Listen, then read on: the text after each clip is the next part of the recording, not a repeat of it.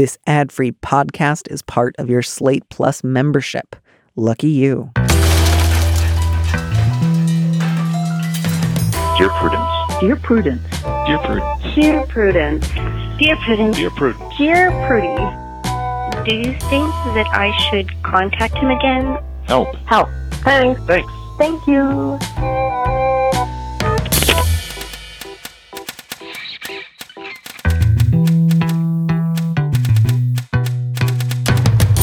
Hello and welcome back to the Dear Prudence Show once again. And as always, I am your host, Daniel Mallory Ortberg. With me in the studio this week is Peyton Thomas, a freelance journalist and video game writer based in Toronto. His writing has appeared in Vanity Fair, Billboard, and Pitchfork. Peyton, welcome.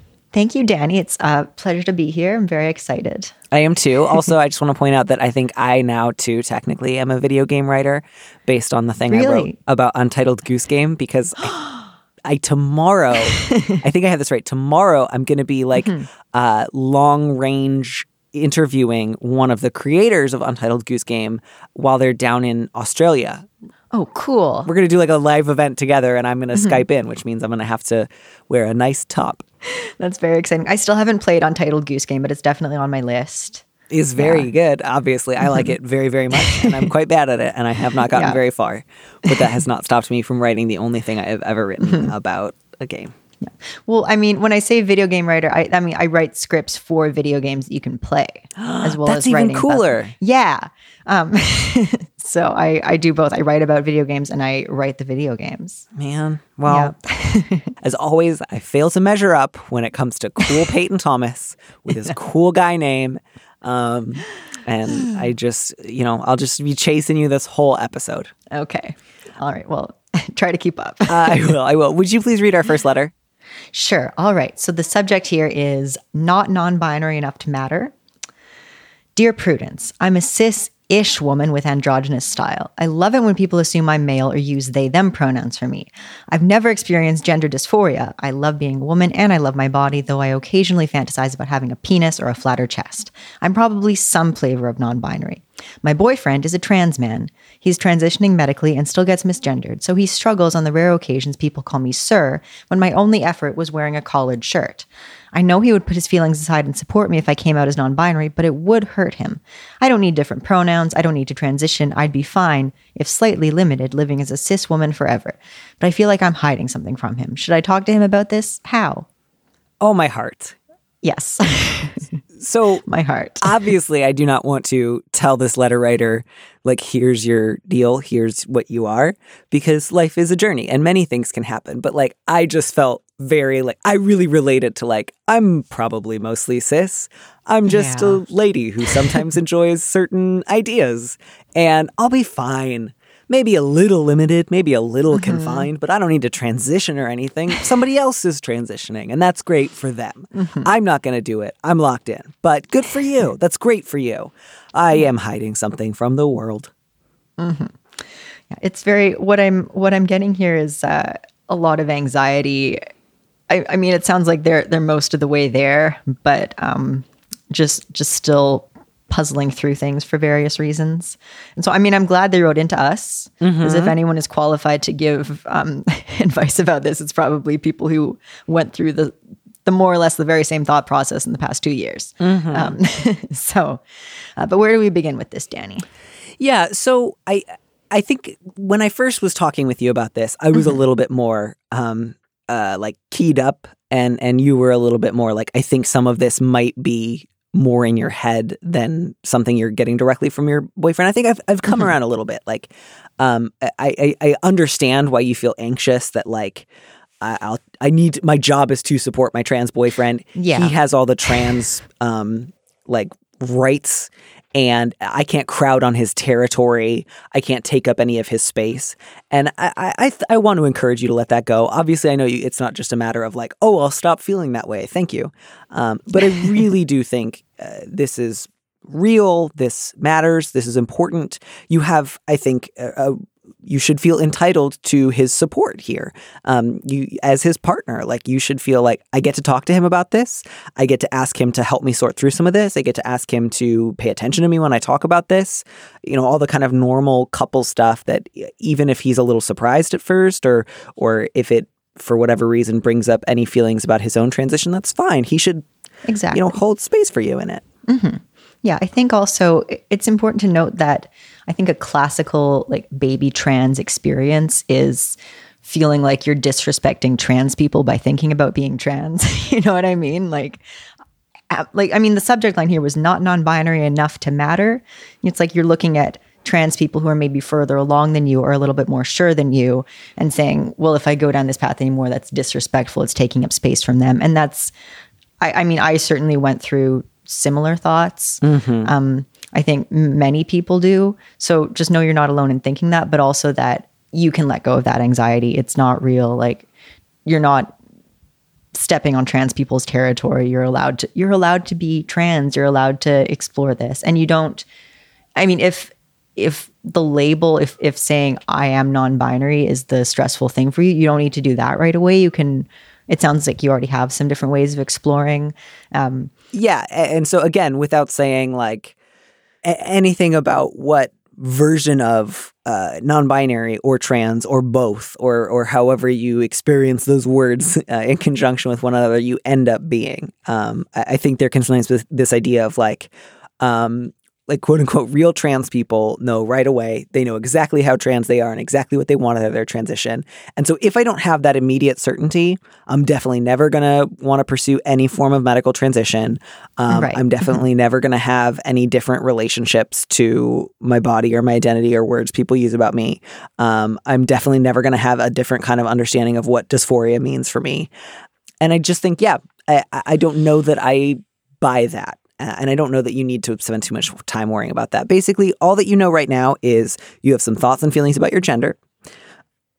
They're not tiny, and you would like to share them with your partner. And that's super reasonable. So if some of the worry is just, I think it would hurt him because he sometimes has a hard time when I get SIRD, that's worth pushing past.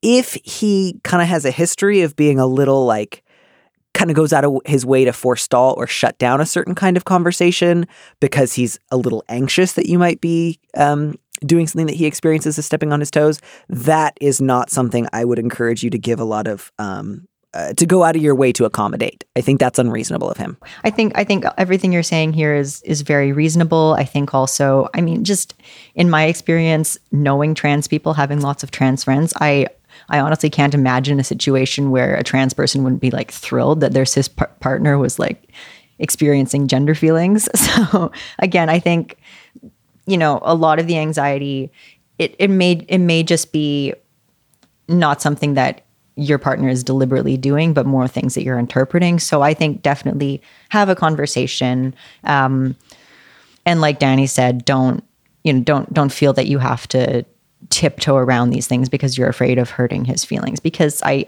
don't know that that's a realistic anxiety. Yeah. I hope it's not. Like, I can also imagine that like there are even trans partners that can be shitty about other people's ideas about transition. So if that is his response, that would be a real red flag that this is a person who thinks that transition is something that he owns and that, you're taking something away from him. And that I just think is like super not okay, kind of dangerous. Yes. Yeah. So if you do get a lot of that from him, that is a sign that this guy is not the guy for you. Yeah. And I would say it's always hard because I think many people won't say at the outset, no, I won't support you. Many people will say some version of course I support you. And then they go on to not offer support. And you can start to feel like, wait, what's happening? So I don't know that you'll necessarily get an immediate either like, no, I forbid it, I'm clearly a bad guy, break up with me, or totally straightforward, oh, I'll stop having complicated feelings, I'm over it all now, I'm going to be good and supportive. You might get something in the middle. And I would just encourage you to remind yourself, I am not taking anything away from him by exploring my own gender identity. I'm not asking anything unreasonable or painful from him.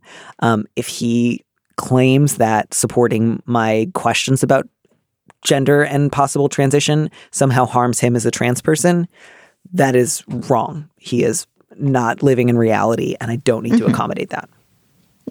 Well, that sounds like a good guide. I don't know that I have anything to add to that. Yeah, I think mostly I hope to hear from this person again, because I would love to know how that conversation goes. And I hope that he really rises to the occasion, because I think it's also really sometimes very sweet when couples get to transition together. Yeah, it really is. And, I think this conversation is, it's probably just it'll be at the beginning of a very long, hopefully a long life together, long, happy life. And, I hope you will continue to ask Danny for advice. Yeah. He knows what he's talking about. Well, and I relate to I just think about it some of the time. All right. Maybe a lot of the time. All right. Look, maybe my understanding what loving being a woman was not the same thing as other people's idea. And oh my God, I wish I was named Daniel. Time will tell. Keep in touch. Okay. So this next one, this is also just trans sobriety. It's just very hitting all the obvious points today. But the subject of this next letter is, my favorite customer fell off the wagon. Dear Prudence, I'm a bartender. Over the past 6 months, I've gotten to know one of my regulars pretty well. She comes in at least once a week. We always have great conversations. We're friends on social media and text on the days that she doesn't come in. I'm gay and there's nothing romantic between us, but I do consider her a friend. About a month ago, she announced that she was struggling with addiction and was going to stop drinking. She continued to visit the bar once a week, to eat and visit, and always updated me on how sober life was going. I got to work on my mocktail game and was always happy to see her. Well, last week she came in, and instead of asking for a soda, she asked for an actual drink. I asked her several times if she was okay. She insisted that she was. I asked her if she was sure she wanted a drink, and she said yes. So I gave it to her. I'm so conflicted about this. As a friend, I'm concerned. I don't think I would have given her a drink if she was at my house.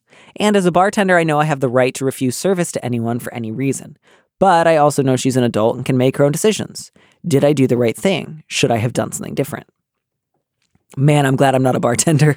No, I know this is a tricky one. I was talking to my brother who's a bartender last night to get some perspective on this, and his idea was, he confirmed yes, I can refuse service to anyone for any reason, but my manager wouldn't be thrilled that I was turning down perfectly good business, and there would probably be some pressure on me. And I don't know if that was a factor here for the letter writer, but it sounds like it's not quite so cut and dried as just as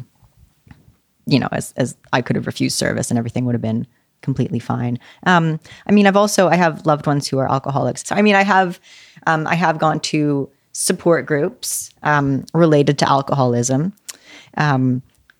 And so I know how complicated this can be. I know how difficult kind of recovery can be, and how common it is, especially in the early months of sobriety, to go back to alcohol. So I know that this can be a really complicated one, and I understand the guilt that the letter writer is feeling for sure.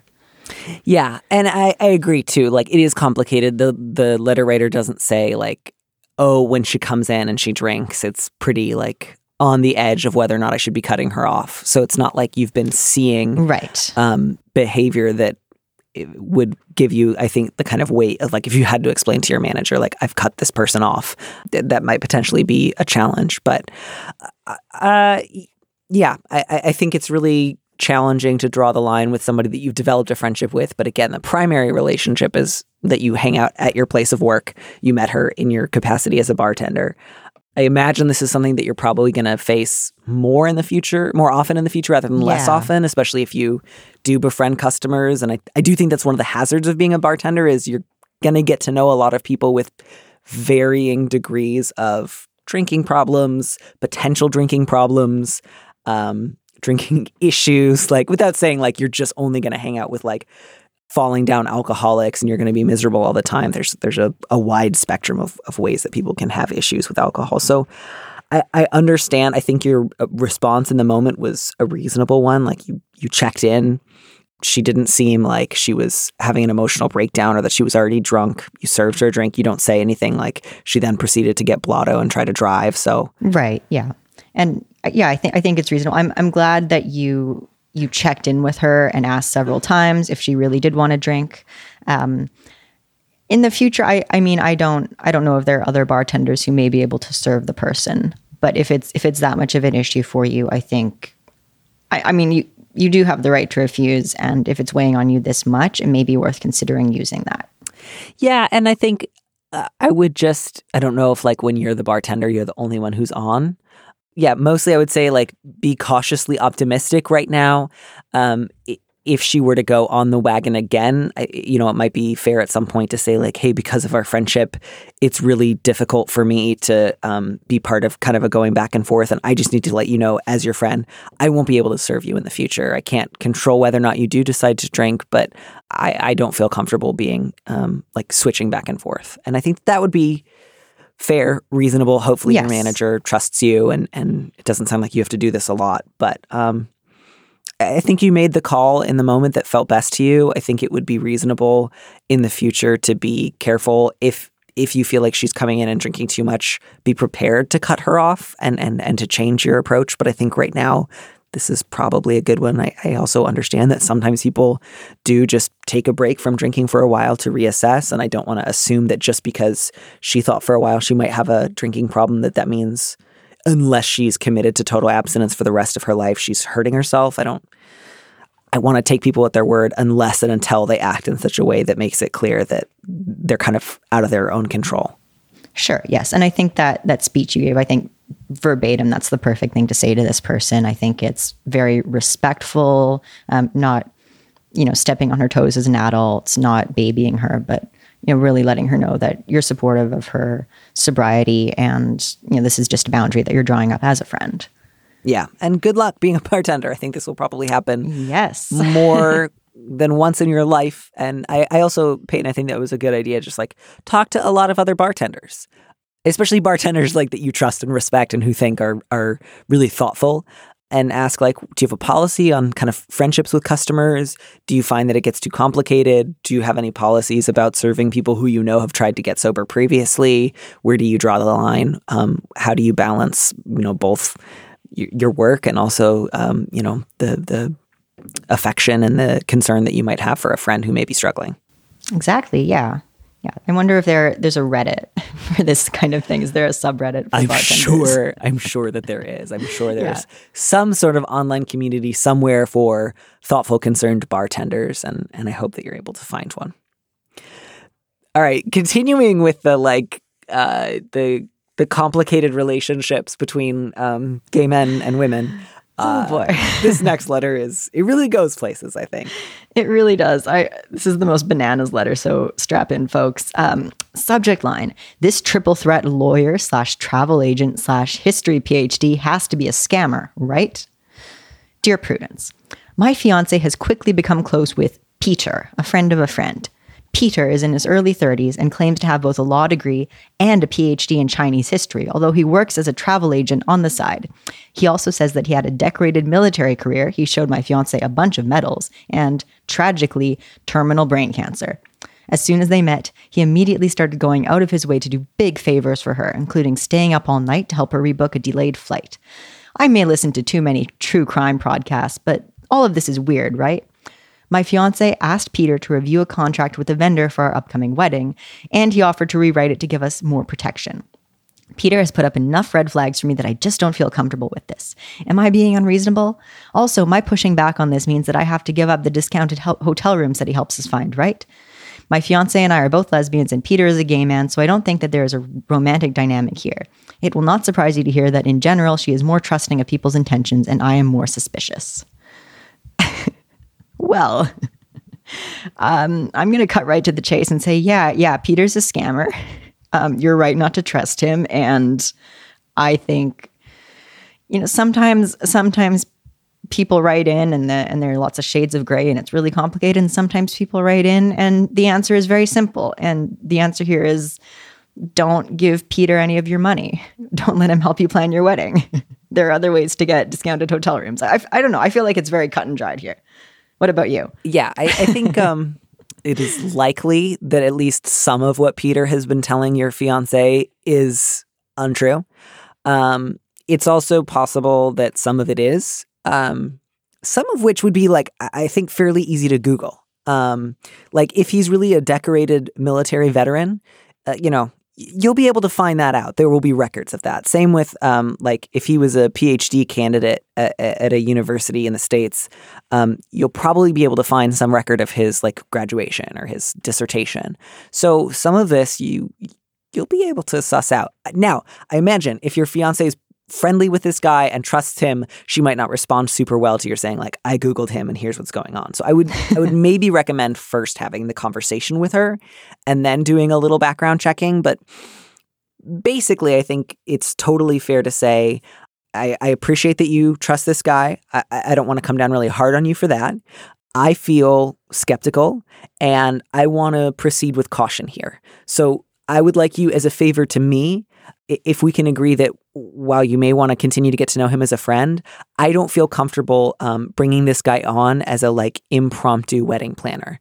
And since this is our wedding, I think it's important that we both feel comfortable with the people that we work with.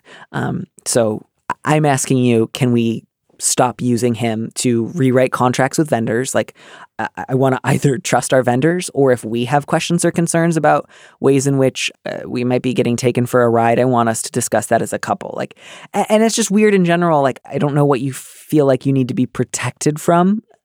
Like, I don't know if he's out here. Like, obviously, like weddings are expensive, but it just feels like weird to use the language of protection. And also, I don't know that your vendor is necessarily going to like agree to sign some contract that some guy rewrote. Like, I think that might potentially be a way to alienate your vendor. So, yeah, I think that's a reasonable thing to ask of your fiance. You can ask that.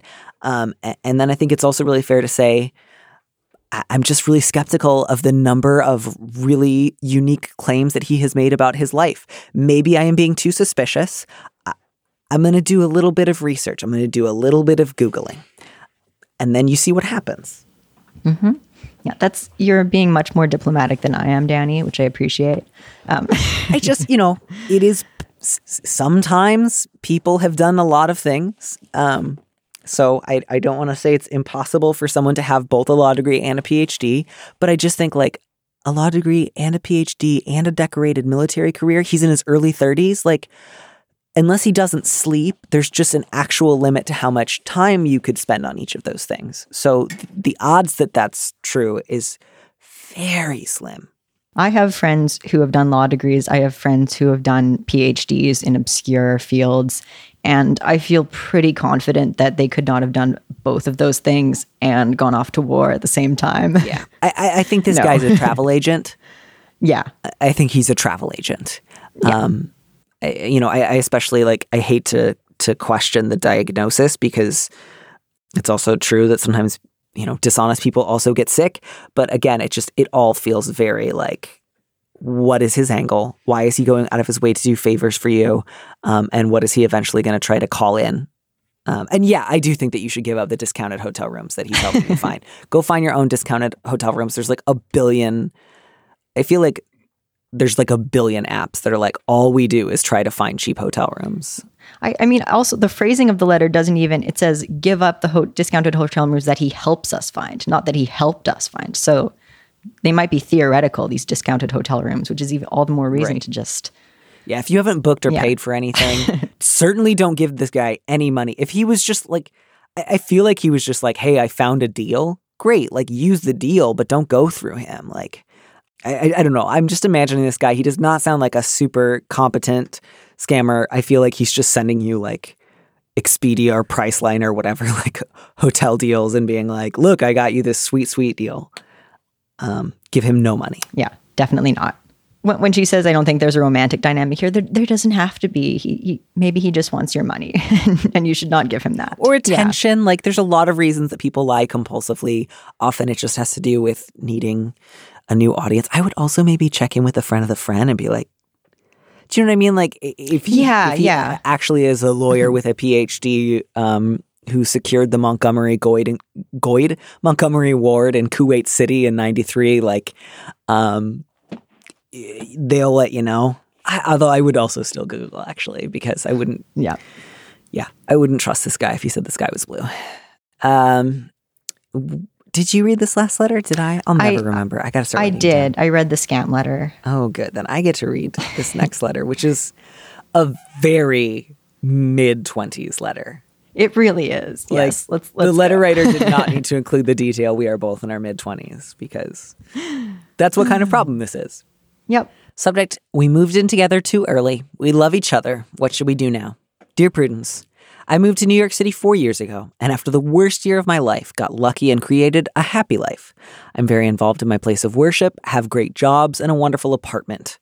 About 7 months ago, I reached out to an old boyfriend. One thing led to another. He happened to be traveling at the time and stopped in to see me, stayed with me for a week, and we reconnected romantically, which I did not expect. We did a crazy thing and started living together here the following month. It's been amazing and a best case scenario for our little arranged marriage. We communicate openly, can't wait to see each other after work every day, and love each other very, very much. We want to be together for the rest of our lives. The problem is that we are in our mid-20s, and this has thrown both our life plans for a loop. He's really struggling to find a job in New York City in his field, international relations, because many require an MA and he has a BA. He works a low-paying, physically demanding job, is very down about this, and often comes up with other plans. It's something different every week. One day it's going through firefighting training, then it's flight dispatching school, recently it's IT certification. I hope he's settling down, but I wish I could ease his anxiety. He's feeling defeated and scared about the future. On top of this, my work exchange for the apartment is changing in the spring as my boss is selling the building I live in and is not offering enough money for me to get a new place. I could afford to pay for a new apartment, including what she's offering, plus the rent amount my partner pays, but I wouldn't be saving as much money as I was before. This might be a good opportunity for us to move elsewhere, but we can't agree on any options.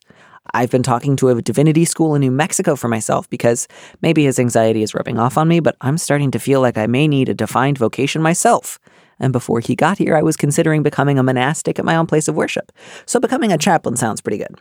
I like this idea, but I'm more concerned about him and kind of want to go with him wherever he wants to go so he can get whatever experience he needs to get and feel good about making progress. Or maybe we should just try to stay in New York City, which has lots of opportunities. We have a few more months to make a decision, but I don't know what to do. We've been discussing future plans for months already, making little progress. What should I do? Well, there's a lot to unpack here, certainly. But I think the easiest part of this equation is that if there's nothing specifically keeping you in New York City in the most expensive rental market in the United States, I think Divinity School in New Mexico sounds great. I think Denver sounds great. I think any number of other cheaper places sound great. And moving somewhere else and saving money on your apartment sounds like a great idea, especially since, you know, if you do plan to stay with your partner, all the things that he's talking about doing really could be done anywhere, not just New York City. So let's just get that out of the way first off. Now, where else? What else do we want to get into here? I mean, yeah, the one thing that really stood out to me for some reason was like, this isn't a quote arranged marriage. You just U-hauled. Like, I don't know where you got the idea that it was an arranged marriage, but you U-hauled. That's the expression you were looking for. Which is fine. You're allowed to do that. I feel like the one thing I would say I don't want you to do, and I'm not at this level of like, this guy's a loser, dump him. But I do not think that you should move wherever he wants to go so he can get whatever experience he needs to get. I think one thing you need to be really clear about is that this whole thing where he's like, I don't know what I'm going to do. I keep changing my mind. It's okay to not be sure. And it's okay to have a lot of different ideas, especially in your mid-20s about what comes next. But my concern here is that you seem to be making yourself really responsible for managing his anxiety. And every time he doesn't make a decision about how he's going to support himself or pursue a meaningful career, you seem to feel like, oh, I can chalk this up to his anxiety. He's suffering. So that I worry that you will create a pattern where he will kind of flail on your while you sort of fund his flailing, and he will not necessarily get it together if you become even more accommodating of him. Again, I'm not saying he's doing this maliciously or that he's never going to figure it out, but I do think you should really ask yourself, with my options, you know, I don't know about Divinity School in New Mexico. I feel like everyone I know who's ever gone to Divinity School, like, had the most intense interpersonal drama I've ever heard of. But oh, really? I mean, maybe that's just, I don't know. Divinity School drama always seems more intense than other people's drama, but that could just be that I only know a handful of people who've gone to Divinity School. If you've gone to Divinity School and you've had a really calm life, give us a holler.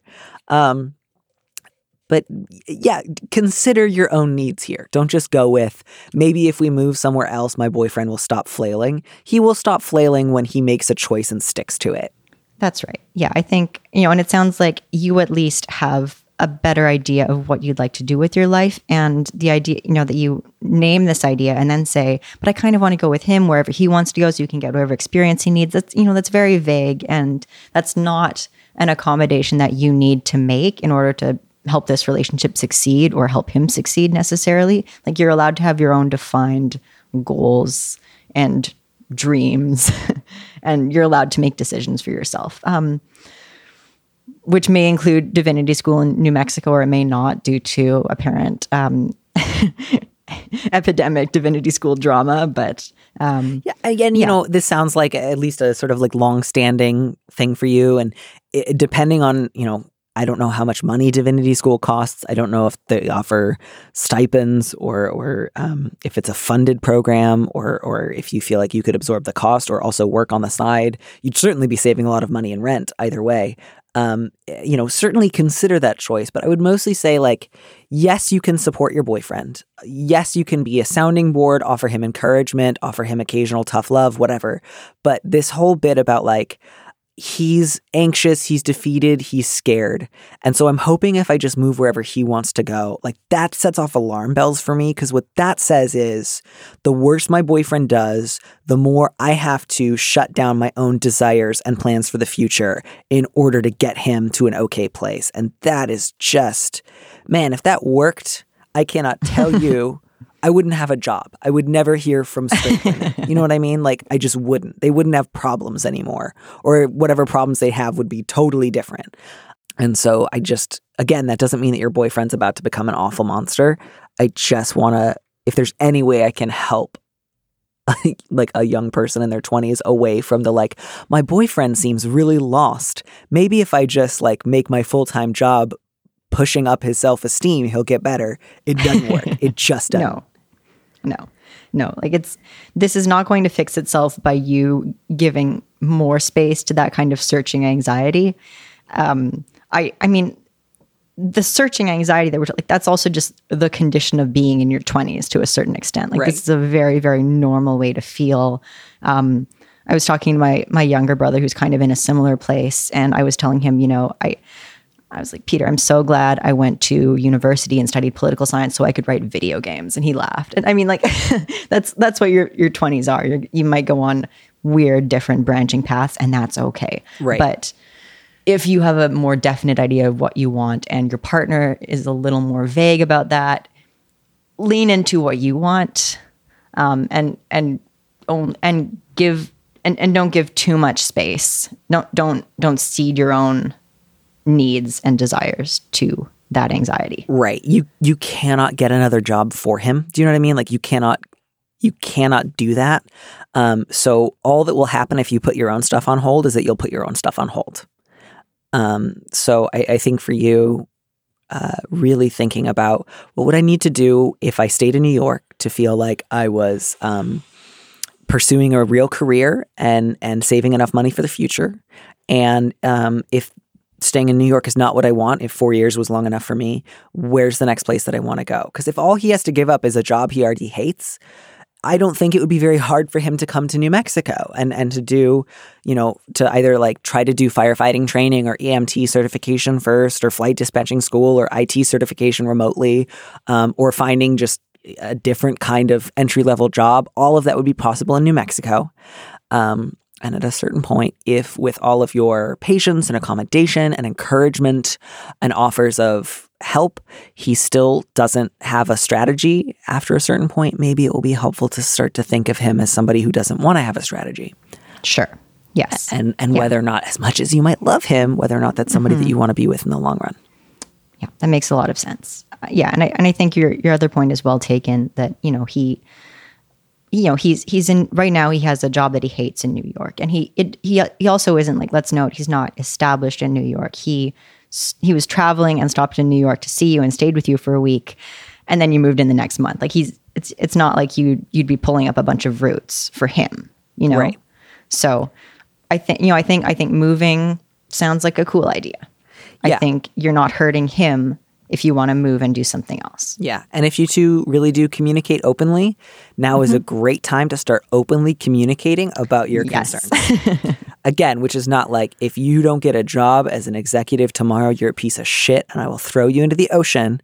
But just like, if you pick a new thing every week, you will never have a new thing. And I am concerned about, what are your resources besides me, either in terms of clarifying vision or figuring out what you would need to do to break into a different field, or just emotional support. Who else is in your corner besides me? Yeah. So I think maybe that's the best thing you can do, is just encourage him to seek out those resources, whether they're friends or mentors or like career counselors, because there are other people who are probably better at answering these questions for him and helping him with this than you're equipped to do. Yeah. Yeah. And I'm done talking to myself in my 20s when I made it my job to make my boyfriend all of these things. Okay. Sorry, Danny, in your 20s. You're on your own. All right, we have another friendship question up next. Do you want to take this one? I do, especially because it's like, these are the people who are always claiming to want to go hiking on dating apps that everyone else hates, you know, because this is very intense. The subject is, I didn't want to go on a 13-mile hike with a new friend. Did I kill our burgeoning friendship? Dear Prudence, I'm living in a new city and trying hard to make new friends. Someone I've gotten dinner with a few times recently invited me to go on a hike. It sounded like fun. But then the night before, they texted me that they wanted to try a 13-mile hike that started roughly 90 minutes away. I like to plan for this kind of thing, and I also don't think I'd feel comfortable hiking for 13 miles with someone who I don't yet know well. After going over the details back and forth for a bit the morning of, including reiterating that I'd prefer a shorter hike, I finally decided I didn't want to go. Since then, this person appears to be attempting to ghost me. I'm curious about the general domain of boundary setting in new friendships. With established friends, you have enough of a history that you can enforce a boundary and the other person won't think you're no fun. But in situations like this, is there some way to say I'm setting this boundary but still excited to pursue a friendship with you? So, I mean, I do actually, I want to start off by being a little bit charitable to the hiker and say that, you know, if someone canceled on me the morning of, I might be a little irate. But I think that's where my sympathy for the hiker runs out. Yeah. I also understand that canceling something the morning of is definitely to be avoided whenever possible, unless something really extreme happens. Yeah. That's not boundary setting as much as that just feels like very, very last minute cancellation of something that probably took some time to plan. So I mean, maybe be a bit more forceful next time someone suggests a 13-mile hike and just get this out of the way earlier. I think the only thing that I would have encouraged you to do differently, because I also think it's very weird to suggest to someone you've only met a couple of times, do you want to take a 13-mile hike with me the night before? So like, this person also began introducing brand new information on very short notice. Sure. So like, again, if you messed up here, it was not significant. The only thing I would have advised you to do differently is when your friend said 13-mile hike that starts 90 minutes away, rather than trying to get a bunch of details and then like ease out of it, you should have just said like, oh, 13 miles is way too long for me. If you ever want to take a 2-mile hike that's a 20-minute drive around, I'd be happy to go with you, but anything over 3 miles is definitely out. That would have been super fine to say, and you would have been better off. But no, like I think it is totally reasonable to be like, I can't do a 13-mile hike, man. I don't know what to tell you. And there's like a 2% chance they're a serial killer, and that's why they wanted to go. Oh yeah, yeah. I mean, I'm not a hiking person by any means, so this is going to sound silly what I'm about to say, but I did just this spring hike El Camino de Santiago in Spain, which a 115 kilometer chunk of it, which did involve long stretch. I don't know about 13 miles, but like 9 to 10 mile stretches every day. And that is a brutally difficult length, even on very, very simple terrain. And my routine when I was hiking El Camino was to hike the entire stretch, check into my inn, and then just pass out for the entire afternoon because it was so exhausting. So I'm really excited, by the way, for the memoir about transitioning while like going on the pilgrimage road. Oh yeah, it's in the works for sure. It's gonna sell a million copies. it was a lot of fun. I learned a lot of things about myself and my gender. But anyway, I also learned that 13-mile hikes are brutal. And definitely, I mean, again, like I said, I'm not a hiker, but because I knew I wanted to do this, because I knew I wanted to do El Camino, and because I knew it was going to be so physically demanding, I started going for regular, like, long walks, not like arduous runs or jogs or like climbing mountains or anything, but I would walk around the neighborhood for an hour a few times a week just to make sure I was getting my body used to that kind of level of activity. So, I mean, regardless, I think 13 miles is a long hike and a lot of a commitment. And I think your new friend is maybe out of their mind by just springing that on you. But I mean, if this is someone you want to continue to be friends with, or, you know, if you are interested in working up to 13-mile hikes, you know, maybe just say, you know, 13 miles sounded intense for me. Let's go on a shorter hike. Are there any fun beginner's hikes? We could go have a picnic. I think if you're worried that you offended this person and you want to just reach out again and say like, hey, I'm really sorry if it was inconvenient. I should have just told you right away that I wasn't up to a 13-mile hike. But I would love to get dinner again if you're ever available. And that is the level of apology that's necessary. So if they're still miffed after that, you know, that's sad, but then I think you kind of dodged a bullet being friends with somebody who has unreasonable expectations from their friends. So basically, yes, I think you should have behaved a little bit differently, but like it was a venial sin. And I am very much team. It's a little weird to ask people you've gone to dinner with a few times to go on a 13-mile hike with you, unless like the dinner was based on like, oh, well, we both know we love 13-mile hikes. Exactly. Yeah. Like that's not a reasonable expectation of another human being you've just met. Hikers, basically. man. Yeah. I mean, hikers. Like there's a lot I like about hiking, but just like, you know, yeah, I remember the last time I went on a 13-mile hike and I was very, very, very unhappy at the end of it and I felt bad.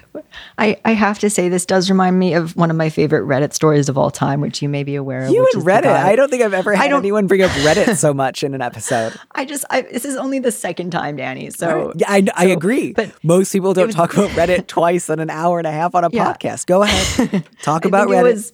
I think it was on Am I the Asshole? And this guy wanted to know if he was the asshole because he took a girl mountain climbing on the first date and they ran into a blizzard and got stuck on the mountain. Oh my God. And like they wound up at the side of a road at 3 a.m. hitchhiking back to civilization. And then she didn't want to call him again. And he's like, am I the asshole? and just the dragging that ensued was pretty legendary. I mean, me, their lives were... If two people are willing to go mountain climbing on a first date, they're signing up for a lot of wild things that might happen on that mountain. So, I mean... I think I'm glad they're both well. I'm glad they're both alive and well. Yes. And that's why, among many reasons, if someone said, would you like to go on a first date with me? We can go mountain climbing. I would say, no, thank you. I have a wonderful life already. Let's climb a hill. Let's start out a little more simple. Yeah. Among others. That would be one of my reasons. Yeah. Peyton, you're great. You're great. I'm so looking forward to your hiking/transition memoir. Thank you. I'm looking forward to putting it out or other trans-related books. I hope you call it something like One Foot in Front of the Other. Oh my goodness. How many corny titles could we come up with here? Oh my gosh. Paddington Bear also featured majorly in it. As you know, I don't know if you know, I had a layover I on the way do remember in. that you were really into Paddington Bear at the time, but I kind of don't remember why. Yeah, so Paddington 2 is a perfect movie, and that's why. But I had a layover in London, like an afternoon in London. So I went into London and I got a Paddington, and then I stuck him in my backpack for the whole hike. And everyone on the trail loved him. Okay, so yes. While you were telling me that story, I need to confess that I Googled hiking terminology just to try to find more memoir titles for you. And I just want you to know some of these hiking phrases. Okay. Because I really feel like it would take 2 seconds to make an excellent transition pun. Okay. Base weight, which is just the weight of the gear that a hiker is carrying. Blue blazer. I mean, come on. A hiker who takes side trails, which are traditionally blazed in blue. You could call the book Blazed in Blue because you're blazing a new trail and you definitely have a blue blazer, and boys are blue, That's right. Boys equal blue. and you leave the main trail because the main trail is being cis, and my you're like, God. I'm blazing my own trail. This is, are you Two writing paths. it down? Because it's so, you will make $1 million. Yeah. Two paths diverged in the wood. There's another one. Even got a dick pun in there. There's a phrase here just called hiker hunger, which like, it's just you're hungry after you go hiking. It makes sense. Anyways, you just think about it. I will. Oh, okay. There's HYOH, which stands for hike your own hike. You know, you should do your what's best for you out on the trail. Leave no trace. That's That's a little menacing. oh my god. That's a pink- dangerous transition memoir. There's a you pink were- blazer. Ooh. There's a hiker who is more concerned with following women than following the trail. That's not you. That's not what you're doing. No, that's we could have I could team up with like a trans girlfriend and we could write a matching memoir. Okay, last one, and then I swear I will let you go. Okay. Stealth camp. Oh my, you're kidding. To camp in a location with the intention of not being seen. Stealth camp, forthcoming from Peyton Thomas and Daniel All right. Mallory Ortberg in 2022. Thank you. Stealth camp. All right, sounds good. Thank you. Are we signing off now? We are signing off. Yeah. Okay. Thank you so much for having me on. Thanks for listening to Dear Prudence. Our producer is Phil Circus. Our theme music was composed by Robin Hilton. Don't miss an episode of the show. Head to slate.com/Dear Prudence to subscribe. And remember, you can always hear more Prudence by joining Slate Plus. Go to slate.com/PrudyPod to sign up. If you want me to answer your question, call me and leave a message at 401-371-DEAR. That's 3327, and you might hear your answer on an episode of the show. You don't have to use your real name or location, and at your request, we can even alter the sound of your voice. Keep it short, 30 seconds, a minute tops. Thanks for listening.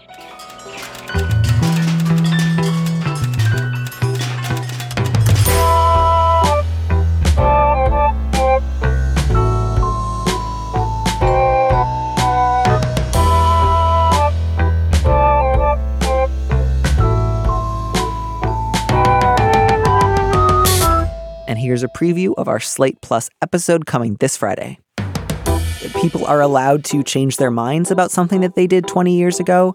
You have so much freedom here to say, like, I'm pro-choice for the following reasons. Here's why this is really important to me. You know, your relentless public pursuit of talking about this at the expense of any other conversation makes me feel like there's nothing I can talk to you about. It makes me really sad. I feel very, like, principled about the freedom of choice for everyone, and I just need you to know that about me. That is a conversation you can go have with her right now. But saying, my wife betrayed your trust and I'm going to throw your past in your face, essentially, like, you might as well just tell your sister never talk to me again. To listen to the rest of that conversation, join Slate Plus now at slate.com/PrudyPod.